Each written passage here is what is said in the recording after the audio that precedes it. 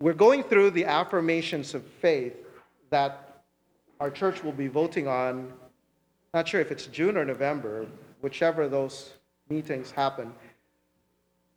Our affirmation of faith isn't that our new affirmation of faith, as I said before, yes? As I was saying about the affirmations of faith, it's not that we've changed our doctrine, it's that we are stating them in a way that is more winsome and more comprehensive. And as part of that process, I am preaching through those affirmations of faith, examining them by the standards of Scripture. And we got an example last week of how we need to assess our affirmations well. Somebody in our Q&A session pointed out, you didn't mention this aspect, the fact that the church doesn't set the canon, it actually recognizes it. And that was a very valid point. So we're going to include that in the affirmations. All that to say, I encourage you to join the Q&A sessions that we have every second Sunday of the month. It was going to be the first Sunday, but we moved it to the second Sunday because I realized communion's long, I'm long. It's better to do it on the second Sunday. And if you have any, and especially as we're going to be going into the doctrine of the Trinity, you'll probably have a lot of questions. So if you have a question that arises in your mind, write it down and send it to me, rj@crestwick.org, and then we'll address them second Sunday of June. Yeah, second Sunday of June. Today's the second Sunday of May. The next month is the second Sunday of June, right? Last week we discussed our affirmation of the doctrine of Scripture. And we give thanks to God for His self-revelation that is the foundation of our faith. That's why we can know God, because God has revealed Himself.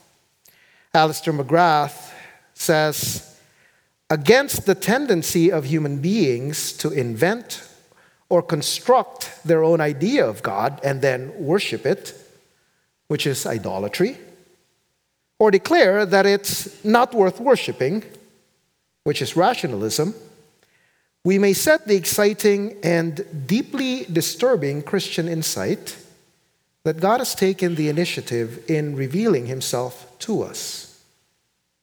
Who God is and what He is like. These are matters on which God Himself has decided to have the final word. Christian thinkers thus attempt to wrestle with God as He has revealed Himself in Scripture, particularly in its testimony to Jesus Christ. Now, Alistair McGrath deliberately points to the Lord Jesus Christ because the passage that we're going to be studying points out that God's progressive self-revelation climaxes in the person and work of Jesus Christ of Nazareth. According to Mark Thompson, who wrote a new book on the doctrine of Scripture, the Christian doctrine of Scripture must return again and again to the person, words, and work of Jesus Christ. He does not simply provide a launching pad for independent investigation. He remains its principal point of reference throughout.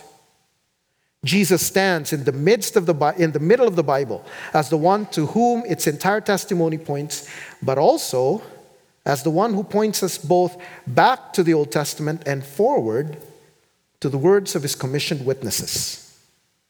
The trustworthiness of the Bible is inextricably linked to the trustworthiness of Jesus. Because He is trusted, we trust the word He both endorsed and commissioned. And so today, we focus on the person of our Lord Jesus Christ, the Son of God. We're jumping across the letter B of the affirmation to letter C. And this is what we affirm about the Lord Jesus Christ. The supreme revelation of God is found in Jesus Christ, the God-man. the Son of God, a fully divine person of the Trinity, existed eternally, but in order to save us humans, he added to his divinity a full and perfect human nature, and thus became Jesus of Nazareth. Jesus was miraculously conceived by the power of the Holy Spirit in the womb of a Jewish virgin, Mary. He lived a sinless life in obedience to God the Father, and his obedience culminated in his death as a payment of the penalty for the disobedience of sinful humans. God vindicated him when he raised him bodily from the dead, and he ascended to heaven, where he reigns at the right hand of God the Father over all things for the church. He now intercedes for us who believe in him and preserves us in our relationship with the Father while we await his personal return. That's our affirmation. Is it biblical? Well, turn with me, please, to Hebrews chapter 1, verse 1 to verse 4. We don't know who wrote the book of Hebrews. What we do recognize, reading the book of Hebrews, is that he wrote this book, or this word of exhortation, to Jewish believers who are so worn out by the struggle to be faithful, they are tempted to give up their faith.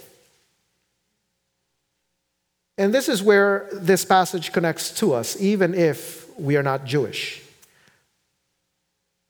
Life can have a way of overwhelming us. Yesterday we had the parenting seminar here, and I can't count the number of times overwhelm came up. It's not just parenting that's overwhelming. Life is often overwhelming, and we are tired of many things. Whatever your situation, whatever reason for your struggle and fatigue, the writer of Hebrews points us to the glory of our Lord Jesus Christ.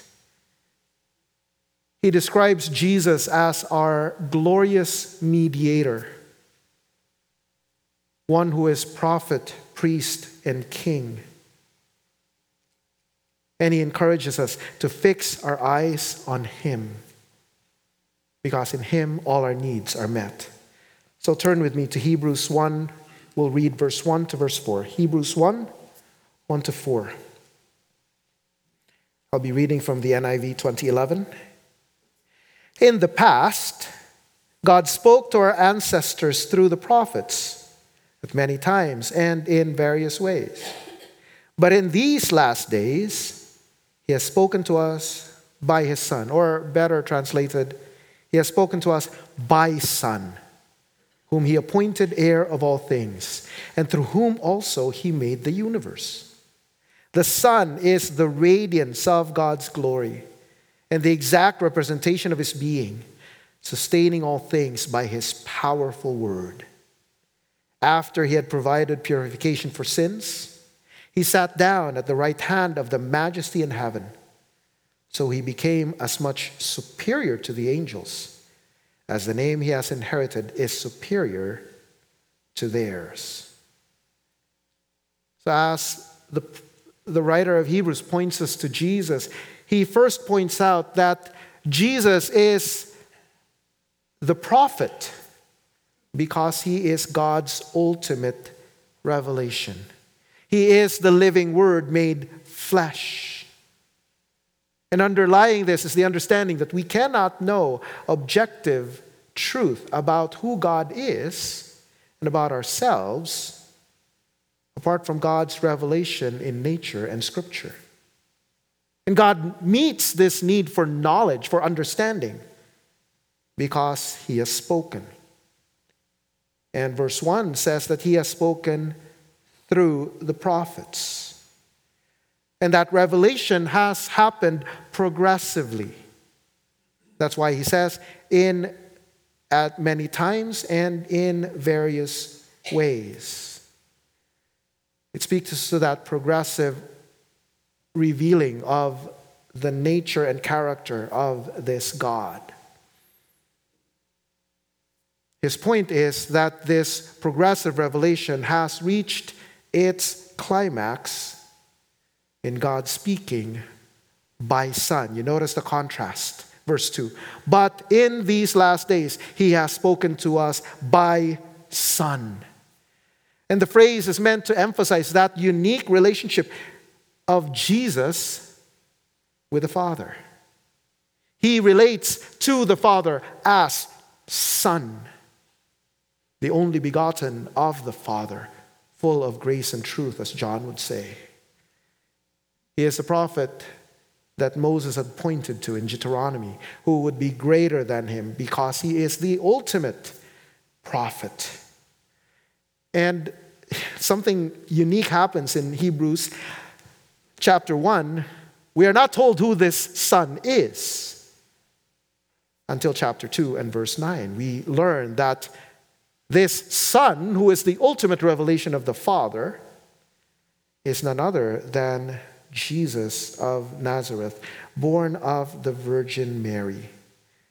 We find it in verse 9, chapter 2, verse 9. But we do see Jesus, who was made lower than the angels for a little while, now crowned with glory and honor, because he suffered death, so that by the grace of God he might taste death for everyone.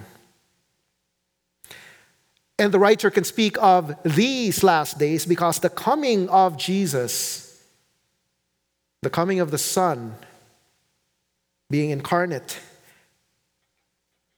ushered in the last days, because the Son of God is the ultimate self-revelation, meaning no further revelation is coming to supplement what God has now fully revealed in his Son, as Stephen Wellum would point out in his book, God the Son Incarnate. I would encourage you to get that book. Phenomenal book. It may cost you to take a couple of Advils, but it's well worth those Advils. And that responds to anybody who claims to bring another revelation, to bring something about God beyond Jesus. We know right then and there that guy is either crazy or badly mistaken. There is nothing more to come after Jesus, except the return of King Jesus. And in describing Jesus in verse 2 as the heir of all things and the active agent of creation, the author is emphasizing that Jesus is both fully God and fully man.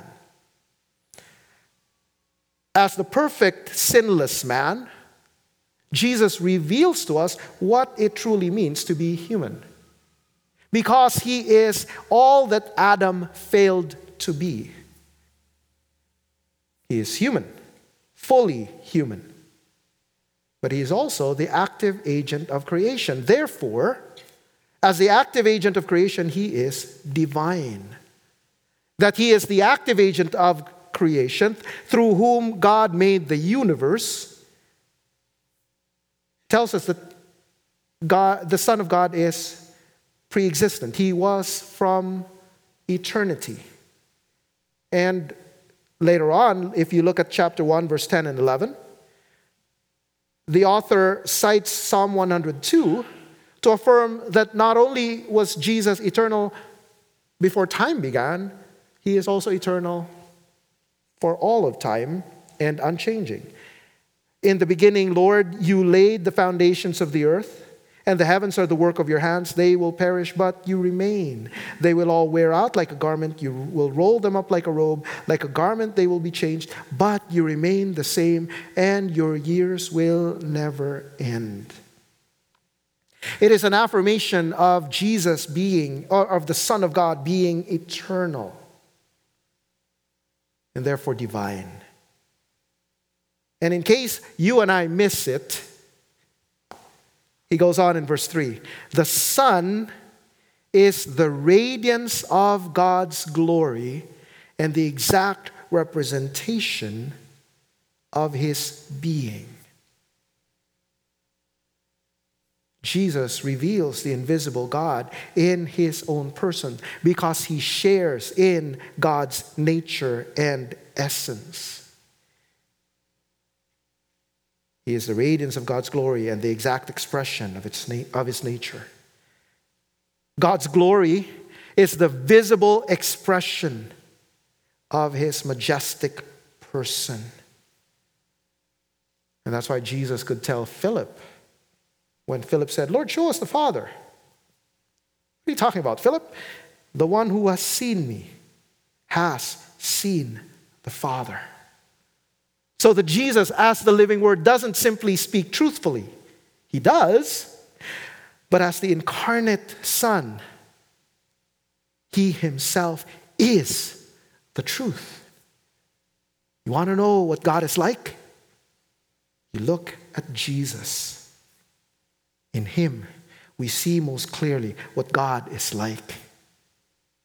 He is the prophet who mediates to us the knowledge of who God is and who we are. That's not all that Jesus is. He goes on. After he had provided purification for sins. And it points to Jesus as our great high priest, the one who has purified us from sin. As our great high priest, Jesus reconciles us to God. You see, our biggest problem isn't our ignorance. Our biggest problem is our sin. The fact that we need purification from sin indicates a reality that we don't like, but that is nonetheless true. We are defiled sinners, separated from the holy and righteous God. And the language of defilement indicates that sin is not just a smear of peanut butter that we can wipe off our lips. We think that way, don't we? Sin is defilement. It's embedded, if you will, into us. It renders us completely unclean. Let's put it in these terms. And I ask for your apologies right now, or your forgiveness. Imagine a delicious, nourishing pot of homemade chicken soup. All organic. You pick the vegetables yourself. You might have raised the chickens yourself, slaughtered it yourself, and you are the best chicken soup maker. And you're scooping it into your bowl. It's smelling so good. And as that ladle pours it in, you realize that a small mouse had gone swimming. Sorry to spoil lunch.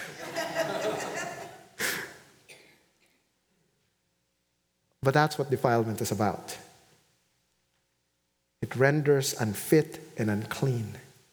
And your visceral reaction of disgust, in some way, shape, and form, points us to God's response to our sin. Our sin renders us loathsome and vile in the eyes of God, who is holy and righteous, who cannot stand sin. And worse, because you and I are responsible for our sin. None of us can say, the devil made me do it. God is not just disgusted. He is justly angry with us. That is what the defilement of sin entails. And so we need a priest who would represent us before God and make a way for us to be made right with him. And praise God, that is precisely what Jesus did. That is why this sovereign God, this glorious Son, became man. He became man so that he may willingly offer himself in our place. So that he may sacrifice himself by taking the punishment you and I deserve and paying the penalty for our sin. Look at Hebrews 10. Join me, please. Hebrews 10, verse 11 to verse 14. Wonderful words. Day after day, every priest stands and performs his religious duties. Again and again, he offers the same sacrifices, which can never take away sins. But when this priest, referring to Jesus, had offered for all time one sacrifice for sins, he sat down at the right hand of God. And since that time, he waits for his enemies to be made his footstool. For by one sacrifice, he has made perfect forever those who are being made holy. That's us. And that's what Jesus has done. Our guilt is so great that the second person of the triune God became man, because he alone could pay the price. He alone could satisfy the justice of God, so that he, the sinless Son, who fully pleased the Father, bore the wrath you and I deserve. And his perfect obedience that fully pleased the Father is credited to us by faith. And in so doing, he has satisfied forever the righteous demands of God's law. And he has made us fit to enter into God's presence. So the author could say, he sat down at the right hand of the Majesty on high. His sacrifice forever satisfied God's requirements. What's the implication? Well, keep going in Hebrews chapter 10, verse 19. Because of that, we can confidently enter God's presence. Because of that, our singing is accepted by God. Our prayers are heard by God. Not because we sound amazing or because our prayers are eloquent. No. But because of chapter 10, verse 19, the sacrifice of Jesus. Hear what the writer of Hebrews has to say. Therefore, brothers and sisters, since we have confidence, boldness to enter the most holy place by the blood of Jesus. That's the basis. By a new and living way opened for us through the curtain that is his body. Since we have a great priest over the house of God, let us draw near to God with a sincere heart and with the full assurance that faith brings, having our hearts sprinkled to cleanse us from a guilty conscience and having our bodies washed with pure water. The finished work of Christ is the basis of our acceptance before God. We often come to church almost unwillingly because we know how bad we've been through the week. Here's what this text means. No matter what you've done, through faith in Christ, your sins are forgiven. And God actually welcomes you into worship. You have boldness to come before him. Because our great high priest didn't just pay the sacrifice that we need to be accepted by God, he also ever lives to make intercession for us. Turn with me to Hebrews chapter 4. verse 14 to verse 16. And it's amazing to me to know that chapter 4, verse 12 and 13 talks of God's word that cuts deep into our hearts, that reveals our sinfulness, then moves into the reality of our great high priest. This high priest who has ascended into heaven, Jesus, the Son of God, fully understands our struggles. He experienced the harsh realities of life in a broken and fallen world as a truly, fully human being. The writer says, "For we do not have a high priest who is unable to empathize in our weaknesses." You hear those words? Our great high priest can empathize, can feel with us the reality of weakness. But we have one who has been tempted in every way, just as we are. He felt the weight of temptation, yet he did not sin. But that doesn't mean that he's ready to kick you to the curb because you fell to sin. Notice what it says. Let us then, in view of this great high priest who empathizes with us, who was tempted like us, and yet did not sin, let us then, because of who he is and what he has done, approach God's throne of grace with confidence so that we may receive mercy and find grace to help us in our time of need. How can we have confidence? Because this high priest, this Jesus, obeyed to the end. He doesn't just empathize. He's paid the price. He's credited his righteousness to us. And better than that, he is able and eager to help us in our struggles. And this is our comfort during these difficult and confusing times. God's throne,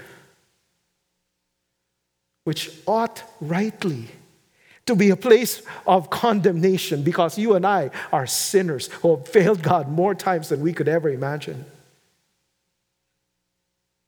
God's throne is a throne of grace from which mercy flows. That's the kind of God who invites us to draw near. In fact, the language of draw near should be better translated, keep drawing near. Because our great high priest has opened that new and living way by his body broken for us. By his death and resurrection, we are invited to keep drawing near, that we might find in Christ grace to help us in our time of need. And if you haven't gotten it yet, when the writer says in our time of need, he means we always are needy people. Those of us who are struggling understand, yes, I'm needy. But some of you are like me, arrogant, competent, thinking you're competent. I think I'm pretty well put together. And this text, the fact that I need a great high priest, that the Son of God had to become man so that he might be my great high priest, tells me, you're not all that, bruh. You are a needy person. And that's great. Because our great high priest does not simply have good intentions.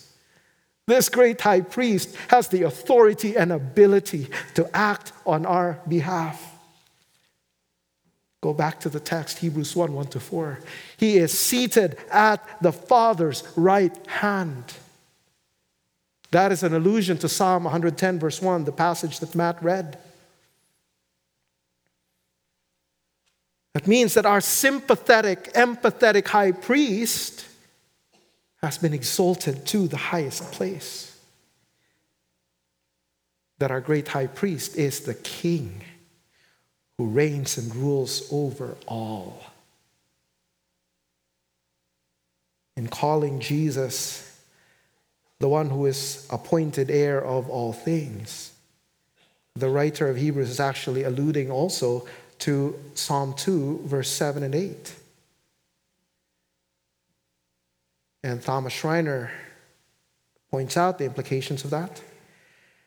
The Son is described as the heir of all things, which is a clear allusion to the inheritance promised to the Davidic king in Psalm 2, verse 8. The author of Hebrews applies this psalm to Jesus himself as David's son. He is the Son who will rule to the ends of the earth. In other words, Jesus is the one who will fulfill the promises made to Abraham, which will lead to blessing for the whole world. You know what that means? The fact that Jesus is exalted to the right hand of the Majesty on high is good news. He is king over all with absolute authority over the universe. When Abraham Kuyper would say, there is not 1 square inch in the whole domain of our human existence over which Christ, who is sovereign over all, does not cry, mine, that is reason for rejoicing, not fear. Because Christ, who is sovereign over all, reigns to bring blessing for the whole world. That's good. And so it is good for us to submit to this king.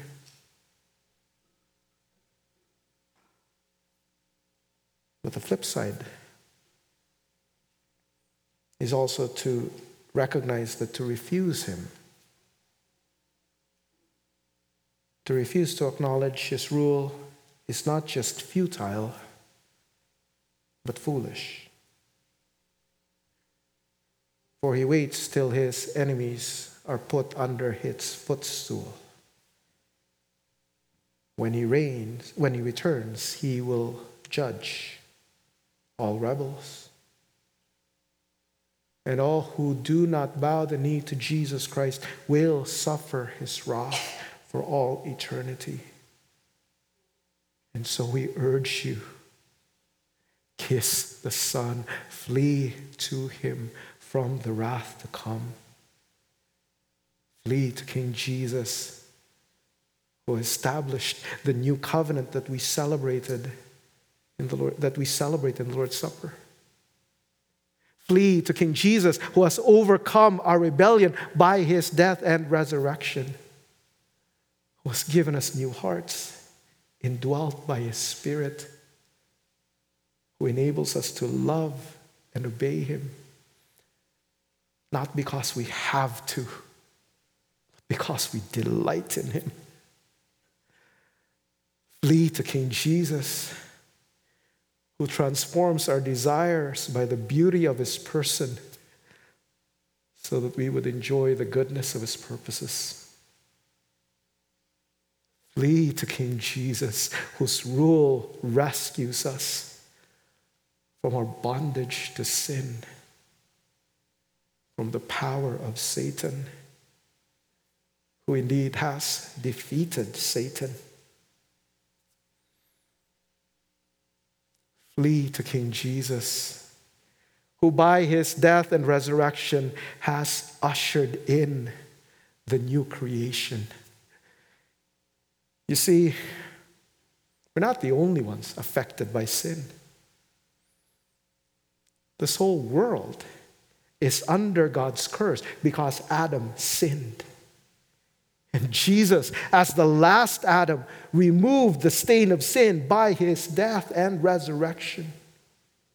His resurrection brings in the new creation, so that now We live in the already, not yet. We are members of the new creation, though we do not see it in its fullness.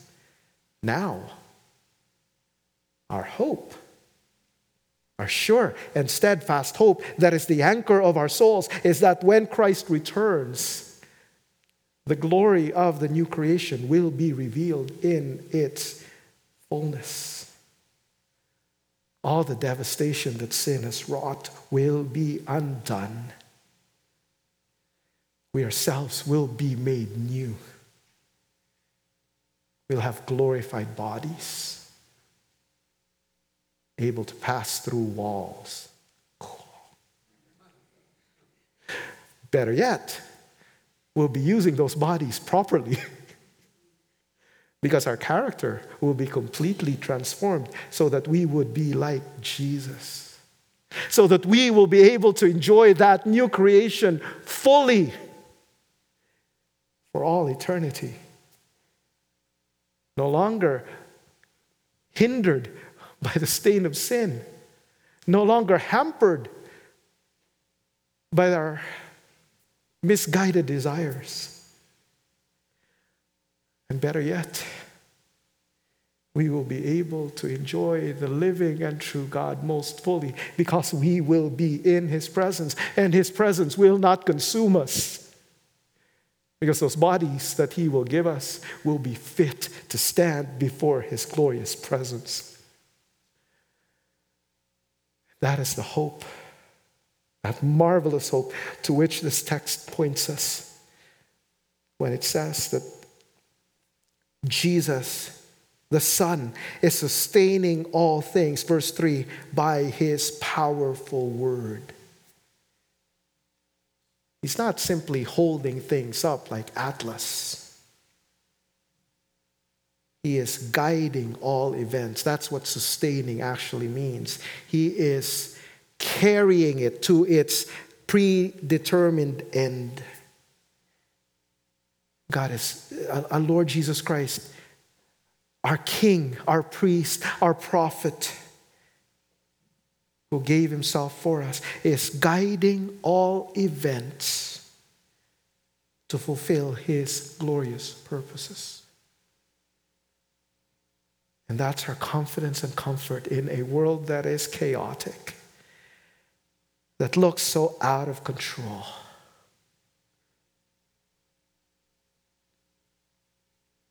What looks like a mess to us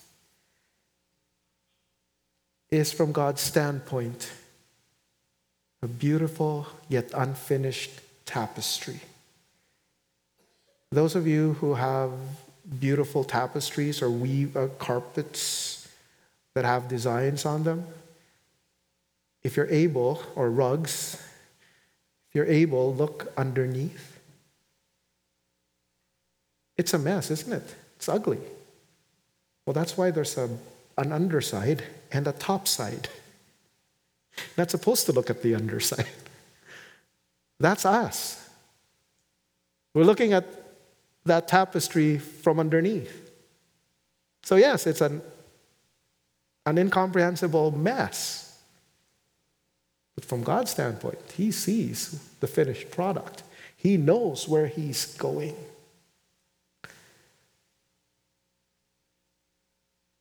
And we know that this beautiful tapestry of history will be completed for His glory, for our good, because it is guaranteed by the death and resurrection of Jesus, our prophet, priest, and King. As Stephen Wellum would say, truly in Christ alone, all our needs are met completely and perfectly.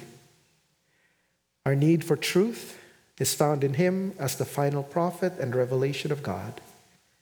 Our need for a righteous standing before God is achieved by Him as our priestly representative, substitute, and new covenant head. Our need to have our rebel hearts subdued, our enemies defeated, and the new creation inaugurated and ultimately consummated is accomplished by Him alone as our conquering King. And so, brethren, let us cling to Christ because of all he is and all he has done as our prophet, priest, and king. He alone deserves our trust, our obedience, our love, and loyalty. The wonder of Jesus, according to verse 4, as we close off, is that a human is now superior to angels because the eternal Son has become the eternal man, which means that Yahweh has come in the flesh to do what only he can do: cosmic redemption, reconciliation, and rule. And so the writer summons the angels to worship Jesus. Verse 6, let all God's angels worship him. Let us join them with lips and lives given over to his praise. Let us pray.